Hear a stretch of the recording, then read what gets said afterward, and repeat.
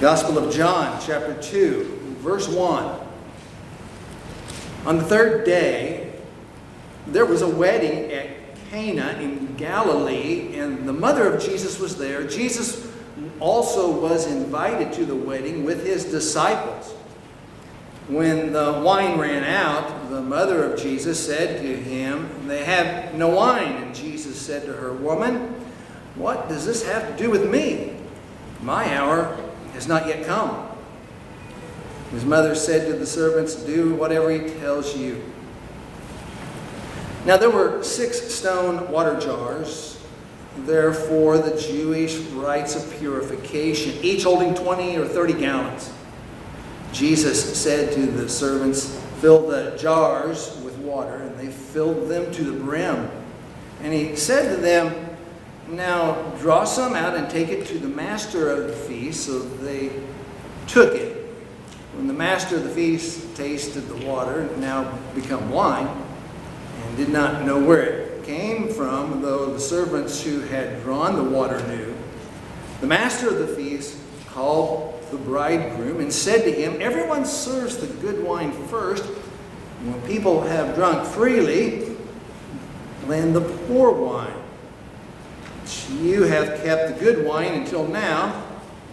This, the first of his signs, Jesus did at Cana in Galilee, and manifested his glory, and his disciples believed in him. After this, he went down to Capernaum with his mother and his brothers and his disciples, and they stayed there for a few days. Once again, Spirit, we're asking that you teach us, guide us, inspire our minds and hearts in this passage, God. Amen. So, as I mentioned earlier, this is the first miracle of Jesus that the Apostle John records in his writing here. And it's very interesting that the first miracle that Jesus selects in the sovereignty of God is this wedding feast. And this wedding of this man and this woman and the celebration that takes place there. He has this as the first miracle that's recorded in John. So as we come to the passage, we need to think back just a little bit about how important it is, the relationship between a man and a woman and their marriage and that celebration, how important that really is.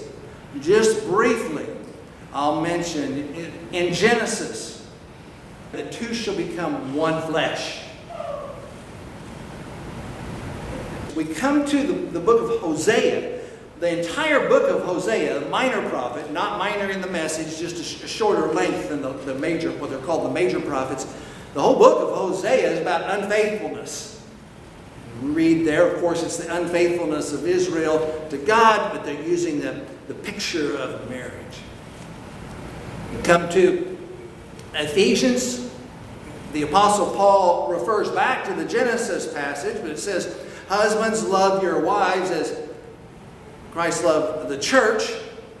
And in that Ephesians passage, the Apostle Paul says that these things between a man and a woman in their marriage, it's a mystery.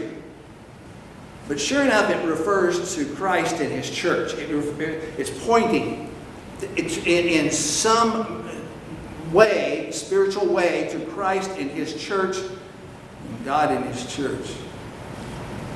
We continue through the Bible and all the way in the final book, the book of Revelation, chapter 19. All of this has taken place in Revelation. These judgments and all of this. Here in the chapter 19, in the final phase of what's recorded there in the book of Revelation, is the marriage supper of the Lamb. So it helps us on a passage like this and others to recognize how important the marriage between a man and a woman, how important that is to God, how God designed that to be, and how important the celebration of it is as well. And what we have here is the celebration. Jesus and his mother being invited to the celebration. And we can recognize how important it is because Jesus is present. His mother Mary is present. And apparently, things are properly in place that Jesus would be there and his mother would be there. And there's this celebration that's going on. On the third day, the passage starts out. That's going back to what is recorded earlier in chapter 1 where Jesus has this interaction with Nathanael. And so these days have passed. On the third day, there's this wedding at Cana in Galilee. And his mother is there. We'll think about that in a few moments. And Jesus is teaching us something here in his interaction with his mother. One thing when we're going through the Gospel of John, it's helpful to recognize when John records a miracle, he sees it as a sign. He doesn't just park himself with the miracle itself, as wonderful as that is. He's thinking in terms of a sign. The miracle is pointing to something greater. In fact, he uses that in verse 11. This is the first of his signs. So that's what the apostle is, the first of his signs. Now, Matthew, Mark, and Luke, they're looking at the miracles of Jesus. They record it as messianic inbreaking. That heaven is breaking into this world. But for John, he's very concerned about who Christ is.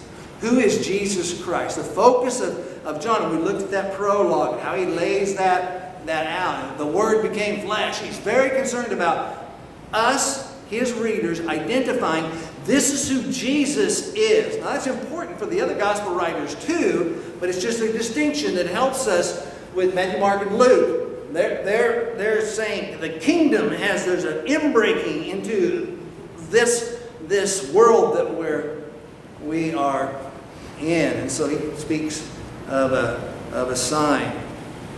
And he's at this wedding. Well, there's two things that are taking place here that the apostle tells us very plainly that's at stake. Very plainly. This sign has two purposes. And one, in verse 11, is so that the glory of Jesus would be, the word in the ESV is manifested. It would be displayed.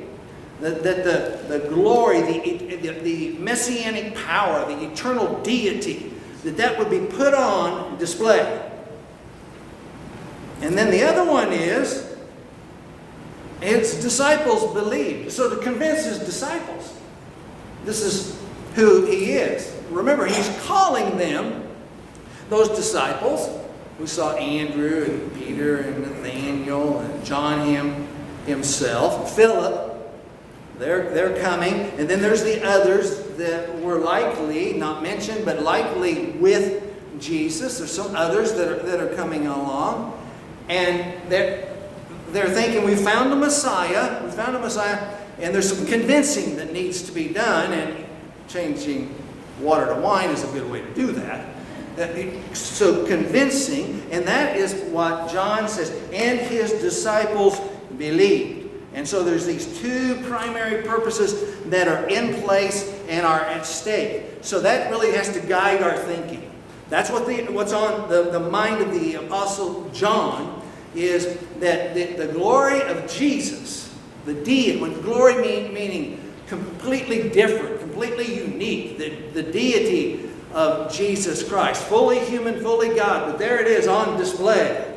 And then so that others would believe. Because there's some other things we observe in the passage, but we want to keep that as primary. That's the primary governing the purposes of what's going on here in this passage. Now, it's interesting thing that we can see in this particular 12 verses, this particular miracle that takes place, is that this is an immediate miracle and not a long-term process. Anyone have any problems with creation? The doctrine of creation? Or are you just locked into evolution? Why, if you buy into water being turned to wine, there's no talk of any aging going on here. There's the grapes, and there's the vines, there's the earth, there's the water, there's the harvesting. There's none of that. If God, Jesus Christ, wills something to happen, by the way, there's no record that He touched the water. There's no record that He took a staff, kind of like Moses, and touched the water in the pots. If God wills something to be done, immediacy. Ex nihilo for the theologians. Immediate creation. And that's what we believe happens in Genesis. God says, let there be light. There is light. So this passage reinforces our understanding of the Genesis account, that if it's God's will, He has no problem changing the order of nature, or bringing things into being in nature. So this is an immediate happening, and it's not a long-term process. One other thing as we get going, and we pick up some speed here, in verse 11, the Apostle John himself says, what's the third word? Could I have some interaction? What is the third word in the ESV?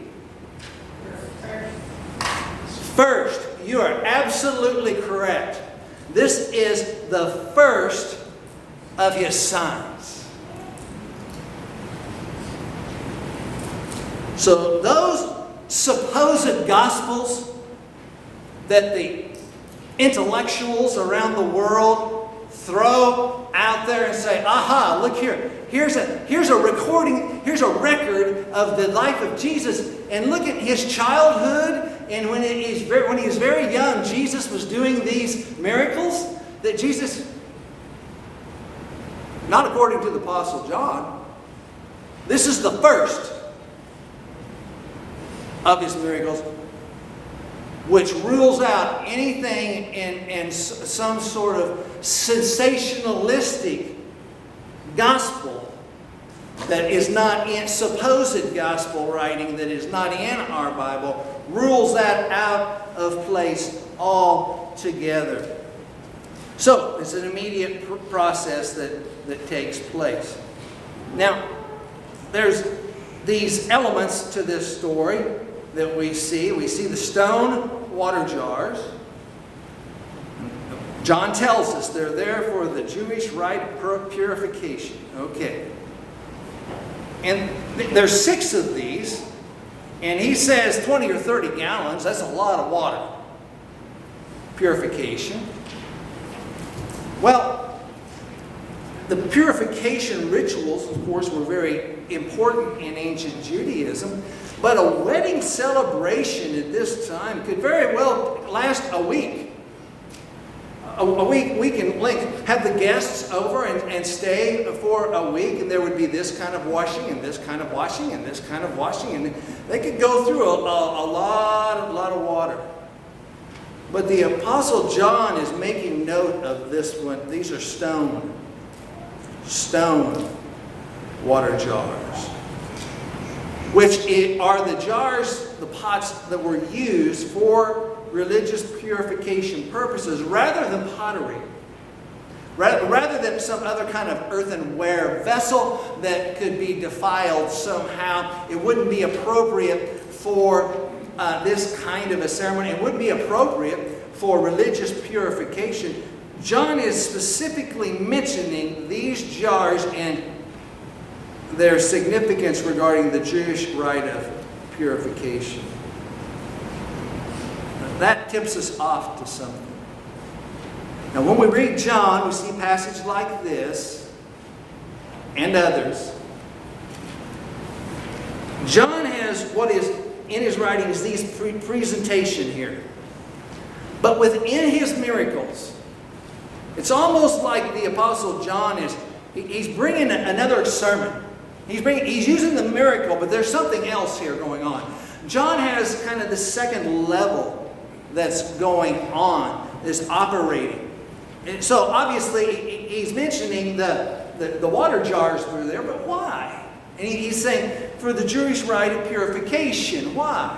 Why would he need to even say that? Well, it seems to be that there's something else operating within John's writing. And as we go through the gospel, we'll think about that, and it'll become more and more clear that John presents something, and it's just not a blind man receiving sight. Something else is going on, spiritual. John is communicating something else to us, spiritual blindness and spiritual awakening that comes only through Christ. So we have that. Those jars are there. Then we have this huge volume of wine, an enormous amount of wine there. And that also suggests to us something else, and we'll take a look at that in just a moment. But one of the most striking things for me is this use of the word woman. Anybody in common habit of referring to your mother, speaking to your mother like that? Not saying that it might not have happened at some point in some day of highly charged activity. But Jesus says, woman, what does this have to do with me? I don't think he said it quite like that. The English language doesn't quite capture what's going on here with that. Jesus is very respectful. It sounds disrespectful to refer to your mother that way. But it is very respectful. Some of the commentators say that, well, maybe the word lady captures the sense of it. Or even ma'am. Ma'am, what does this have to do with me? And what Jesus is signaling here is that there's a change in the relationship between the mother and the son.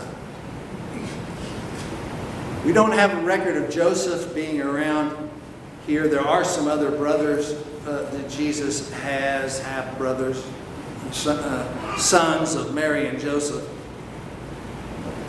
But Jesus is the eldest.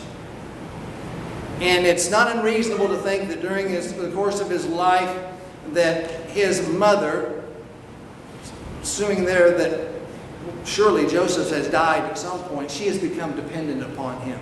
So there's this urgency that's taken place. And she comes to him to deal with this problem. The mother-son relate as the eldest son. Can you deal with this problem? Apparently Mary has some sort of a family connection. Jesus too. Jesus and Mary were not wealthy. This family that's having this ceremony probably were not wealthy. May have been poor.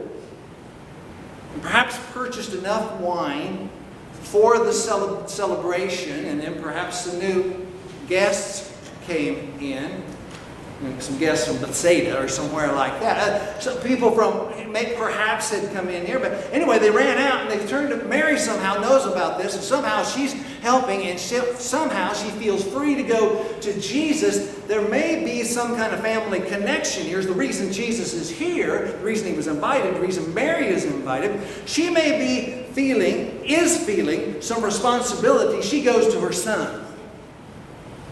They have this enormous problem. They've run out of wine. Now, in the ancient world, that was a very serious problem. This is no minor problem. Major problem. During the marriage ceremony, the groom was responsible for all the provisions. Making sure everything's taken care of for a week. Okay, guys, for a week. making sure everything's taken care of, but whoever might come, that the guests would be there. It's a sign of hospitality. So here's the families coming. The bride's family is coming. And and what? You've run out of wine. Might say food, but wine. You've run out of wine. Well, see, in the Bible, wine is a symbol of joy. So in ancient Judaism, they would see wine as, if you ran out of wine, then you've run out of joy. So what this is saying, this action is saying, we're not going to have joy, and not have joy in the best sense of the word, joy in this wedding celebration. You're not going to have joy in your marriage.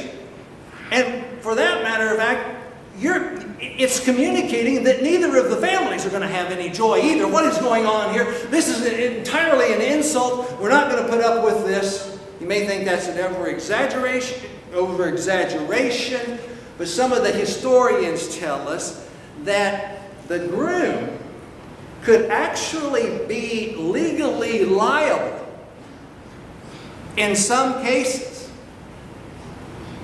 for running out of the provisions for this celebration, for running out of wine. It was that significant, that big of an issue in that culture. It's a big issue. When Mary comes to Jesus, they've run out of wine.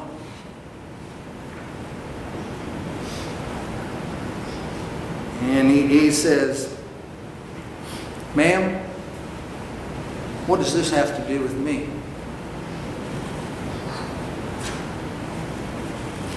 My time has not yet come. My hour has not yet come.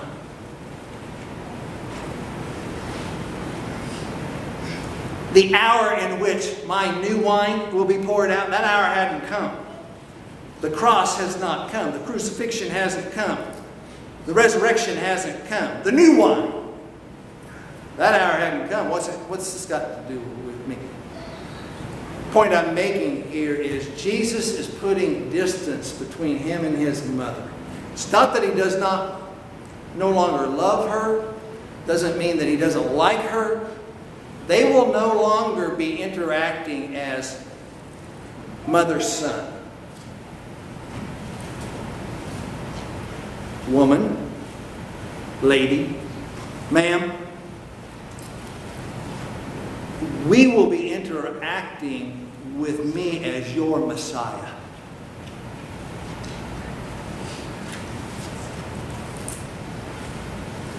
Your requests will be coming to me as Messiah and not as son who has where you have an inside track, so the son will somehow answer your requests. Have the picture? Now this is very important. It's very important for those who over the centuries, over time, even today, would look at this passage right here that we're looking at, and they would see this as evidence that a person needs to come to Mary first, and that Mary will make the request to Jesus. The way you can see here that Jesus is performing this task on the basis of Mary's request, fulfilling it, so therefore Mary will be our mediatrix. That's not what's being communicated. If everyone who came to Jesus and had their request answered, if we're going to use that standard, then we could just look at those people who came to Jesus, they had some sort of request, and he answered the request for them. Why, they could be a mediatrix or a mediator. That doesn't work, but this passage is one that's looked upon as, see here, Mary came, Jesus fulfills the request, doctrine of praying to Mary. No.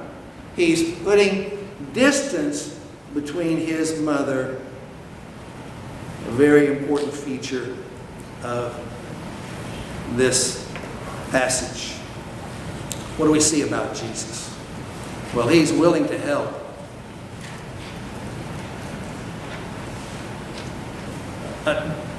He's willing to help in the context of fulfilling his purpose.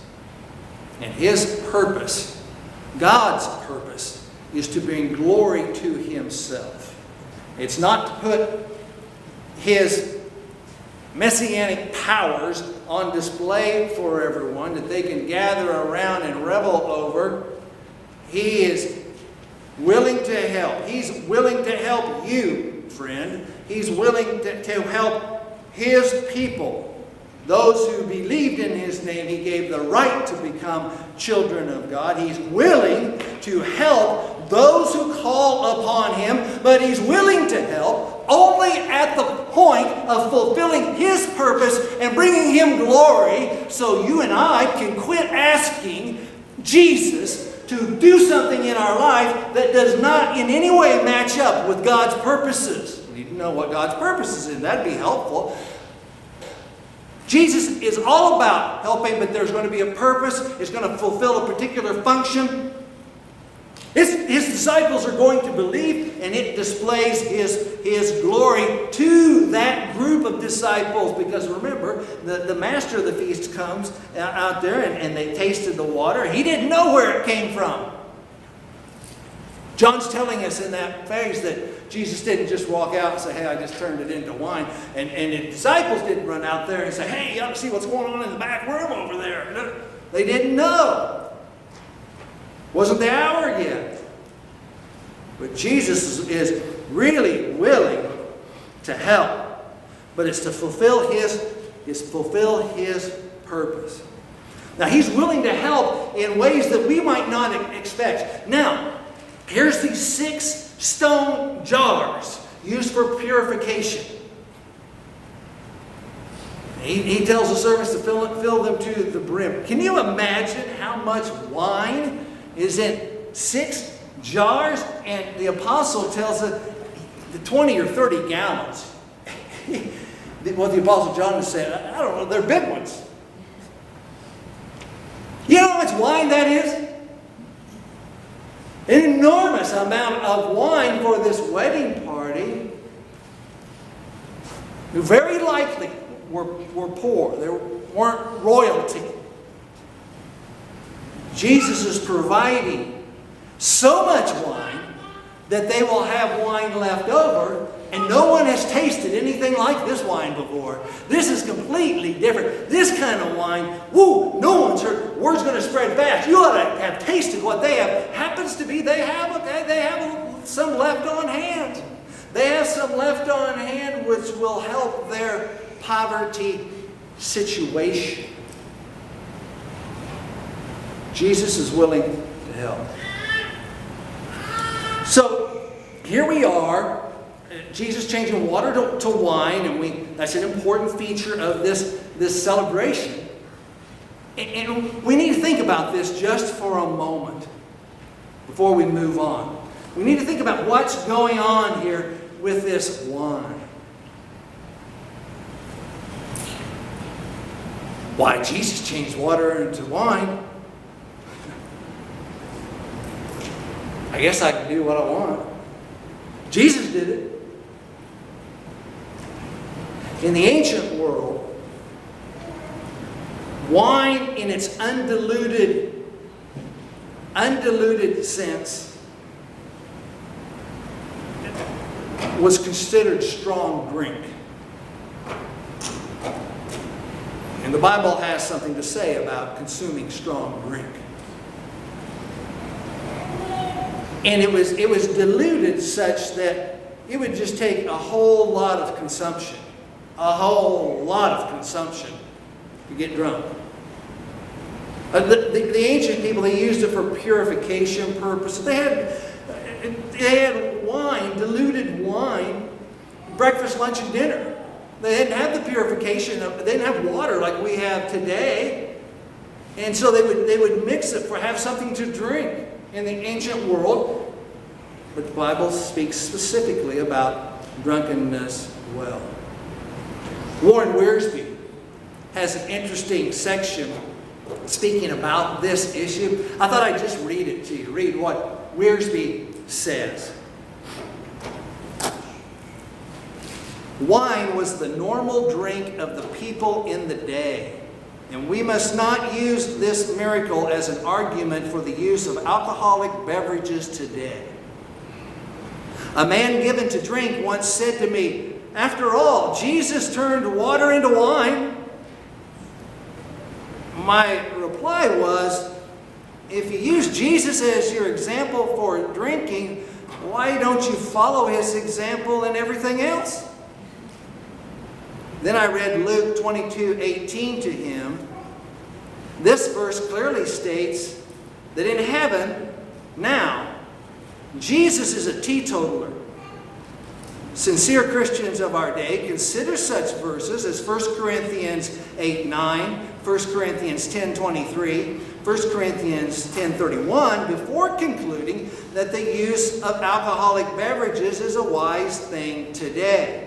The verse there in Luke 22:18 says this, you'll remember it from the Last Supper. Jesus says, "For I tell you that from now on I will not drink of the fruit of the vine until the kingdom of God comes." That's the passage Wiersbe's referring to. So he concludes his comments, Wiersbe does, by saying, finally, it is worth noting that the Jews always diluted the wine with water, usually to the proportion of 3 parts water to 1 part wine. While the Bible does not command total abstinence, it certainly magnifies it, and it definitely warns against drunkenness. Wiersbe's comment on the wine and being cautious about employing this text for excesses in someone's personal life. So, this wine that Jesus is providing to this group is the kind of wine that no one is. It's just exceptional. Exceptional. What he's doing here, one of the things we could take away is that this wine, this water in these pots was transformative. Fully transformative. How do we know? The word brim. It says, Jesus tells them, he commands them, fill them to the brim. Jesus is not adding any food coloring to it. He's not putting any additives to it. He's not putting anything else into it. He's not mixing it with some other liquid to make something. It's filled to the brim. Fill it to the brim. There's no additives. Jesus is about transformation. He transforms something. He doesn't add to it. You come to Jesus, Christian, as your Lord and Savior. You come to Jesus. His promise to you is transformation, not adding to what you are, transforming you completely. And here in this picture of water to wine, we see complete transformation, lasting, permanent transformation. All of the Jewish religious purification rituals, fill it up. Something new has arrived.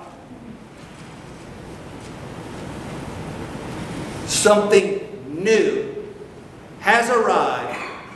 And the illustration of it is the purification pots for Judaism and the religious rituals.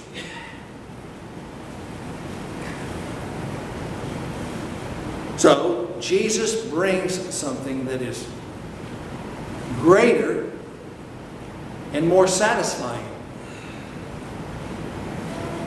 The master of the feast, probably an honored guest, is given a taste.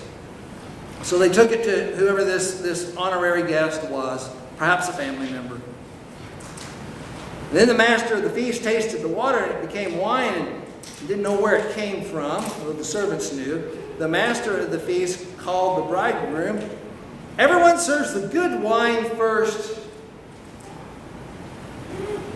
And people drink it freely, then the poor wine, but you have kept the good wine. This is the good wine. The wine Jesus produces.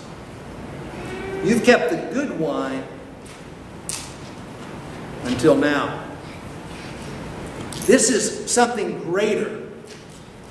This is something greater than what was in place at the beginning of this ceremony. Now, who does that? Because people commonly in the ancient world would serve what was best first before the taste buds had changed in the people that were drinking it, so that their sensitivity had changed. They would serve that first, and then they would serve the lesser quality later, when the sensitivity and taste was not there. But wait a minute, bridegroom, you didn't do that.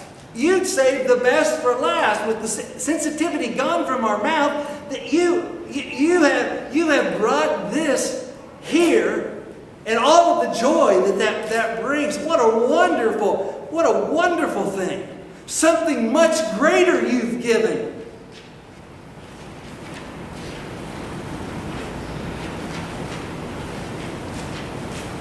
Jesus. When we identify with Jesus, He provides something greater than what the world can provide.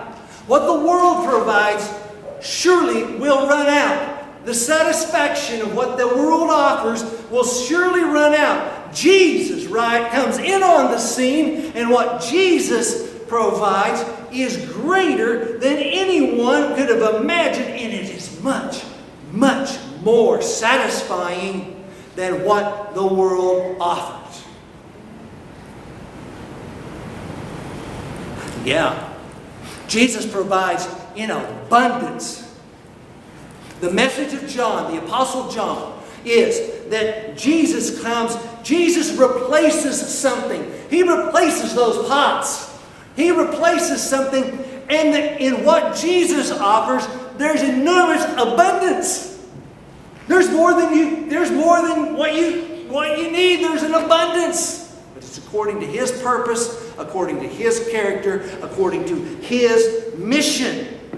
He's going to transform things. He's going to transform you. He's going to transform me. He'll transform anyone that will allow Him to transform them. No matter what attitudes they might have had prior, no matter what prejudices they might have had prior, they come to Jesus.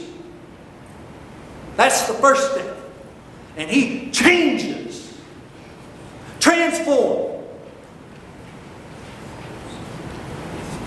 Some people in the place you're going, brother, will need to hear that. He's not in the business of adding. He's in the business of transforming.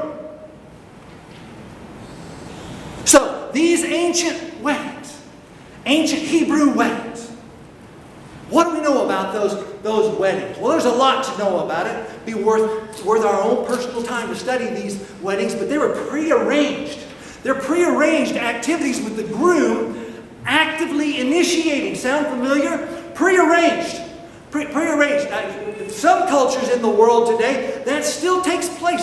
There's a prearrangement that goes on between the families, and the groom is involved with it, and the groom was involved in the initiation of it, and why, it's almost as like the families would have elected the daughter, the woman, and the man to be together. And it's almost as if like the man stepped up and initiated that situation, coming into this world and redeeming those who the Father gave to him, and promising never to let go any of those that the Father had given him. Matthew 11:28-30. Come to me, all who labor and are heavy laden, and I will give you rest.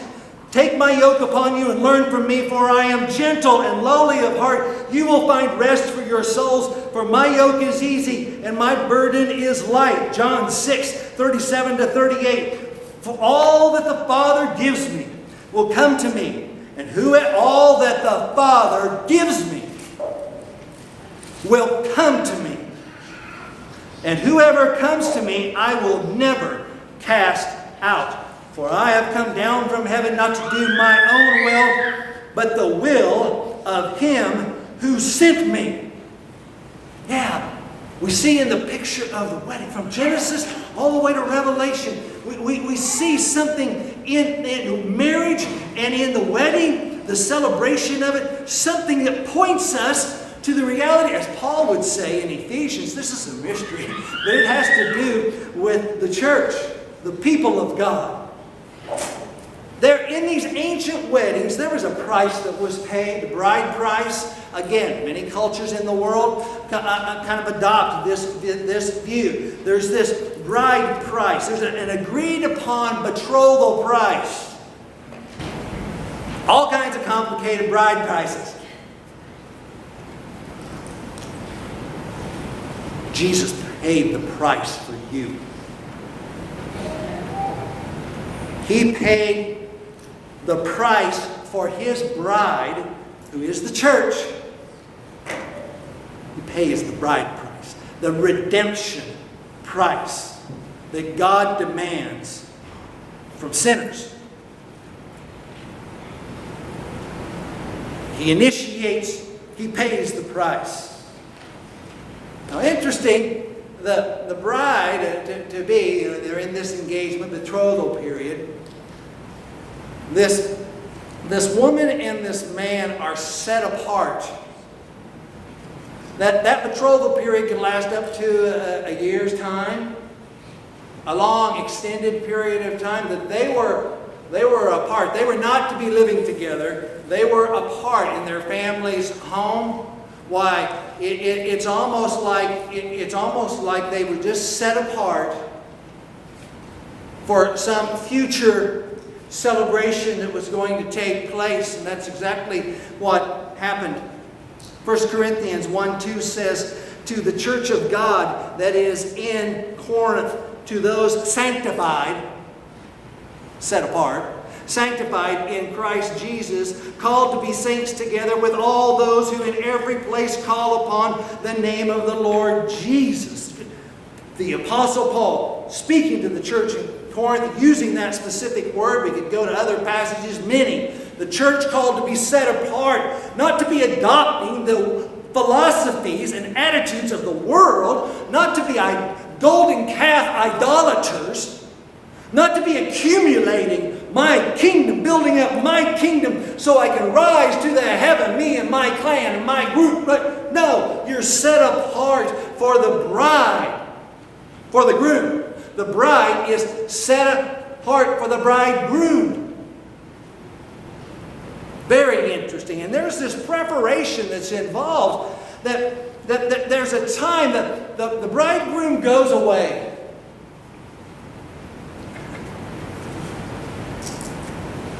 He goes away during this betrothal period. And he prepares this place that he and his bride will live. That place. He goes away to prepare that. That beautiful love that's taken place. He's preparing the place for them to live their future. Listen to John chapter 14, verses 2 and 3. "In my Father's house are many rooms. If it were not so, I would have told you, I go to prepare a place for you. And if I go and I prepare a place for you, I will come again and take you to myself, that where I am, you may be also." Jesus, the bridegroom, coming for His bride. Acts chapter 1, verse 9 through 11.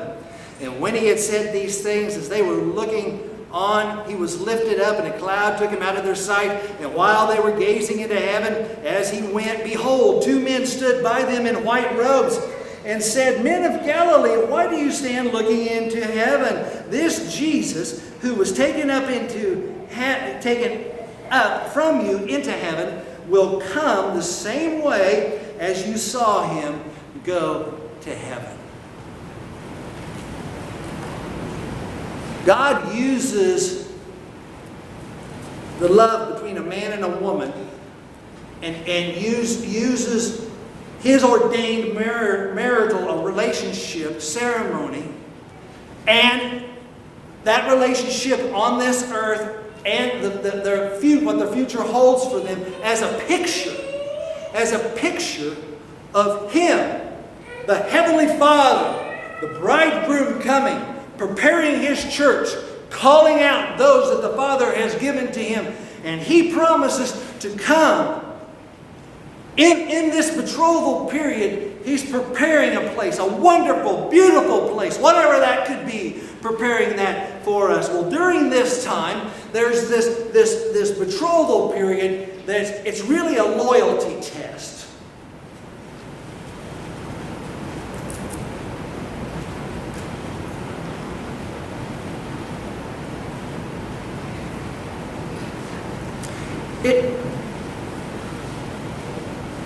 It's a time when the loyalty of the bride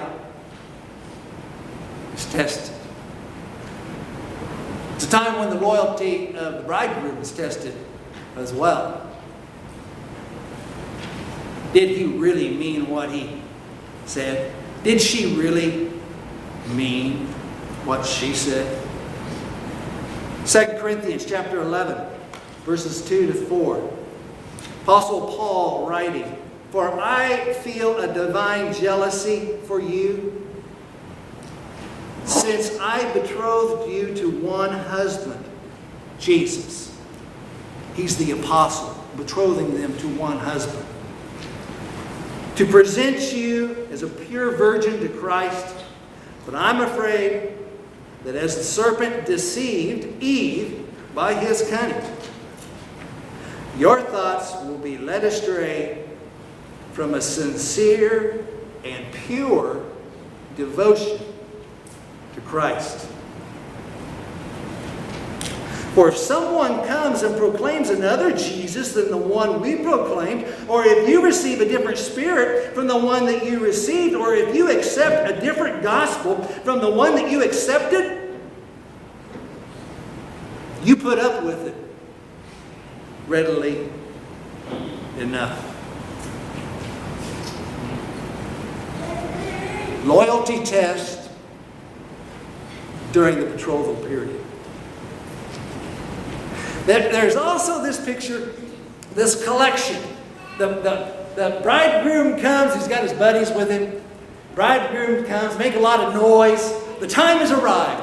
The time has arrived, making a lot of noise. Coming and coming for the bride.